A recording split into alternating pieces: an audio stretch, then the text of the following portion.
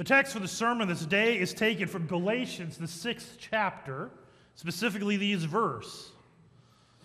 Let us not grow weary of doing good, for in due season we will reap if we do not give up. So then, as we have opportunity, let us do good to everyone, and especially to those who are of the household of faith. This is the text. Grace, peace, and mercy to you from God our Father and our Lord and Savior, Jesus Christ. Amen. As a child of God, as a Christian, you are blessed. You are blessed beyond measure. You are blessed beyond comprehension. Because every single one of you were born into sin. And yet, you stand righteous. You're holy. You are a saint. You don't have to die to be a saint. You are a saint when you were baptized. You were born unrighteous. You are righteous. You were born dead in your sins and trespasses, and yet you live in Christ. You have the knowledge of a good news, the good news that people long for ages to know. Go all the way back again to the garden. We go back to that all the time because that's where it all starts. The man and the woman, when they fell into sin, they were given the promise of an offspring to crush the serpent's head.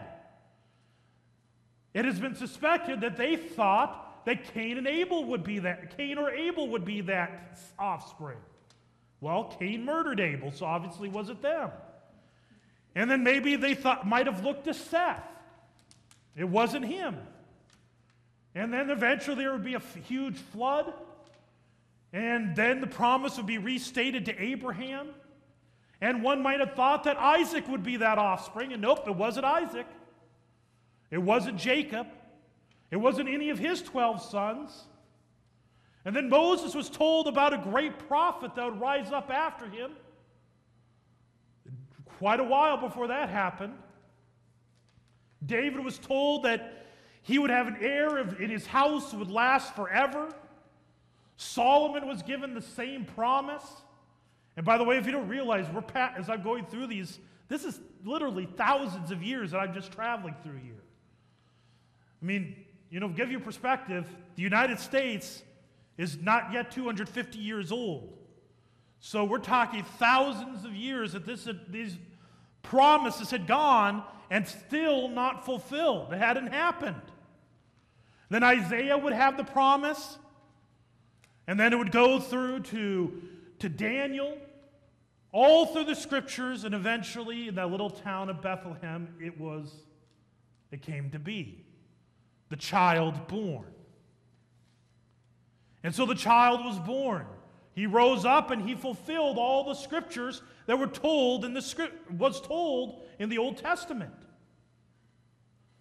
He suffered, he died, he was buried. Third day he rose from the dead. For 40 days he showed himself alive. He ascended into heaven. And you know what? You know that. You're able to confess that every single Sunday. Something that generations and generations and generations longed to know. And there are many people in the world that still don't know it. You are blessed beyond measure. You're blessed by the fact that we are in a big building. Nobody has to wonder where we are at. Nobody has to wonder where are those Christians worshiping. We got a sign right out front. It's a nice electric sign, so people know exactly where the Christians are worshiping. In fact, we're not the only one in town. There's other ones. None of us are hiding in caves. None of us are, sneaking up into a loft to do worship, afraid that somebody might arrest us and kill us for doing what we do. You're blessed. Veterans Day was this past Wednesday. What a reason to give thanks for the service of our men and women. That we could do this. They don't give us the right to worship, but they do give us the right to worship without fear of persecution. You are blessed. But the reality is there are so very many in our world that have no knowledge of Christ. I'm going to use a quote from C.F.W. Walther. If you don't know who he is, was anybody ever a member of the Walther League? Okay. Usually they're older, but yes. Walther League was named after, it got disenfranchised in the 70s or something like that, so that's why I know. But that was the original youth group, if you're wondering. LYF used to be Walther League. But anyways, Walther League was named after C.F.W. Walther, who was the first president of the Lutheran Church Missouri Synod. And this is a quote that I came across a few years ago by Al Berry. Al Berry was the president of our synod in the 90s. He died while he was in office. And this is the quote he wrote. He says, "Another major duty of a synod that wants to be and remain an evangelical Lutheran synod is that it not seek its own glory." So you read that, and don't read as synod, you could also read that as another major duty of a congregation that wants to be and remain an evangelical Lutheran congregation is that it not seek its own glory, but only the glory of God, being intent not so much on its own growth, but rather on the growth of Christ's kingdom and the salvation of souls. You see, dear brethren, we are assembled here not for our own sake. We are in faith, and by this faith we hope to be saved. But there are still many millions, and actually you could say billions, because he wrote that in the 1800s, who have no faith. This is why we are here, so that we might bring salvation to as many people as we possibly can, so that the sad situation in Christendom and the corruption of the poor, blind, heathen might be remedied. Only for this reason does our gracious God allow Christians to live on earth, that they might bring others to the saving faith. Otherwise, God would immediately take a Christian to heaven as soon as he is converted. Why did God not just, why don't we have it? You get baptized, and all of a sudden, almost like a Star Trek portal just shoots you up, and boom, you're in heaven. Why are you still here? To serve his kingdom. See, we remember, we all know Ephesians 2:8 and 9, that we are saved by grace through faith and not of works, lest anyone can boast. But you know what we often forget? The verse right after, which tells us that he prepares us beforehand to do good works.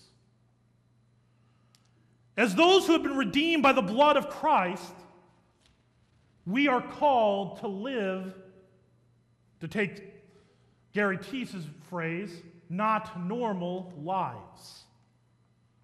We are called to be missionaries. We are called to be servants. And he has given every single one of you a unique personality, a unique part in your life, unique abilities, all of them designed to serve his kingdom. And it begins, the easiest place to look at, the first place is your household. It is your relationship to your spouse, your kids, your grandkids, your siblings, whoever. That is the first place where you are called to serve. That's the most obvious. But it also goes into your work. You work at GoMaco, you work in Midwest, you work at UBI, you work at the hospital or a hospital, you work at a school, you're a student in a school. That is where God has placed you. And one of the things is it talks about this, is that our congregation wants to be and remain an evangelical Lutheran congregation, is that it seek not its own glory, but only the glory of God. One of the things I think sometimes we so easily forget at St. Paul Lutheran Church is that we really are a sleeping giant in this community. And I mean sleeping giant. We are all over this community. You go to the bank, we have members there. You go to the gas station, you got members there. You go to Subway, you got members there. You go to Zimmy's, you got members there. That's why I used to make a practice to work on my sermons at Zimmy's or Subway, because I knew I'd run into members. There's an opportunity to minister.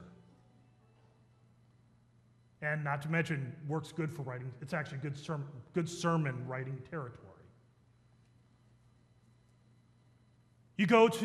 We have people that work at the hospital. When I went to the hospital just on Friday, I ran into 2 members right there. You go to yesterday, I was in Cedar Falls, went to the football game, and yay, we won again.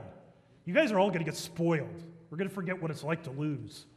But I went there, and first off, two of the receivers on that team, one of our members. Well, no wait, one receiver is one of our members. That'd be, I always get Cameron and Carson mixed up, but Sharky, him, and I claimed Gabe Winterode because he comes to almost every youth event. So Gabe Winterode was also out there. The guy that was in the big Falcon thing that's exhaustively hot. Probably, and I'm always afraid he's going to fall over. And fortunately, it's cushioned, so I guess he fall over, he'll be okay. But that's Ethan Frank, one of our youth. We have a number of cheerleaders. We are all over this community. And by the way, that's one of the great joys of going to so many of the events of our schools. By the way, if you want to know, I don't go there just because I love sports, and I do love sports. I go there because of those kids, to see the talent they have. You go to, especially one where it really stands out, you go to speech, go to group speech, individual speech, when it's specifically that person who is singing or giving a speech, it's amazing the talent some of the kids have. And by the way, I don't think only the kids have it. I know parents do, grandparents do. You are an army in this community to serve this community, to bring this gospel. Luther referred, and I talked about this last week, but Luther referred to the Christians as the masks of God. You are his masks in the community. He places you where you are specifically to be his missionary, to be his servant, to be his witness. Could you imagine what our congregation could do? We truly realize how blessed we are and how amazing this gospel is. And if you're thinking, well, most of our community is Christian, right? This last week, I stumbled across a great website because, and this is kind of a response to what we talked about in our elders meeting. I was looking up on resources, things to just shoot an arm into our congregation to realize what we could be doing. And I went onto a website by a guy named Tom S. Rayner. If you don't know about him, he actually specializes in saving churches from dying. That's what he does. And so I signed up for his service or whatever, just because I wanted to read his articles and stuff. And one of the things that came with it was a demographic research, to look in the demographics of a 20-mile drive radius of St. Paul Lutheran Church. And one of the things I found interesting is, what would you guess is the largest age generation in our county, in our area? I figured it would be baby boomers. It isn't. It's Generation Z. The 4 to 19-year-old is the biggest generation in this community. Something I did not know. By the way, it's also the biggest generation in this congregation. And so are millennials. That's the second biggest. Baby boomers are third. Did you know that? I'm not talking about attendance, I'm talking about membership. But that's not what's represented on attendance. See our mission field? When I did that research, they found, and they did a study to see how often people were in church. And so they went by regular, and by the way, nowadays when they do surveys and say they're regularly in church, that usually means just monthly. Doesn't mean weekly anymore. And when I looked at it for our area, so in other words, this would include, so think 20-mile drive from here. I don't think Holstein quite made that range. I don't think Odebolt did either. But I know Arthur was in there, Battle Creek was in there. And so, and Schleswig maybe, I don't know. But anyways, when you looked at it, less than 40% of that area is regularly in church. And remember, regularly is monthly in those surveys. Again, see the mission field? It's all around you. And you're the missionaries. And He has given you abilities to do that, to be that missionary, to bring the blessings He has given to you to those who are around you. And by the way, it's not just what you do in your job, it's even what you do in your hobbies. How many of you like to go bowling? How many like to golf? Guess what? When you bowl, for example, there's a little bit of time where you're sitting there and you're waiting for the next time you bowl. Now, hopefully you're sitting there watching the other person, but probably you get into conversation. Do you know how awesome? Right there, opportunity. Talk about your faith. I mean, don't be like, hey, now that we're talking, hey, let's talk about you. Look for the opportunities. Let the door open. It's there if you pay attention. Or how about, same thing, golf course. You get on that cart. And if you're like me, you might be on the cart, you might be really long golfing, so you have a lot of time to talk. But you get on that cart and you're traveling to wherever, or maybe you're walking, maybe you're being good exercising, and you walk around. Opportunity. One of the things I came across, how many of you are video gamers? Like video games? I know some of our kids do. I know they do. Because when I brought up Among Us on Wednesday night, they're like, oh, I love Among Us. So if you want to, yeah. Anyways, video games, believe it or not, is a way. Parents, if you have a kid that likes to play video games, sit down and play with them every now and then. You'd be surprised what you can talk about with your kids. You might get conversations you'd never expect you'd have. But there's this thing they came across. There's a whole slew of pastors that do this. There's a pastor, they actually have a worship service on what's called Twitch, which is a streaming service. They have 300 people a week tune in to watch worship services, and then when they're done, they game together.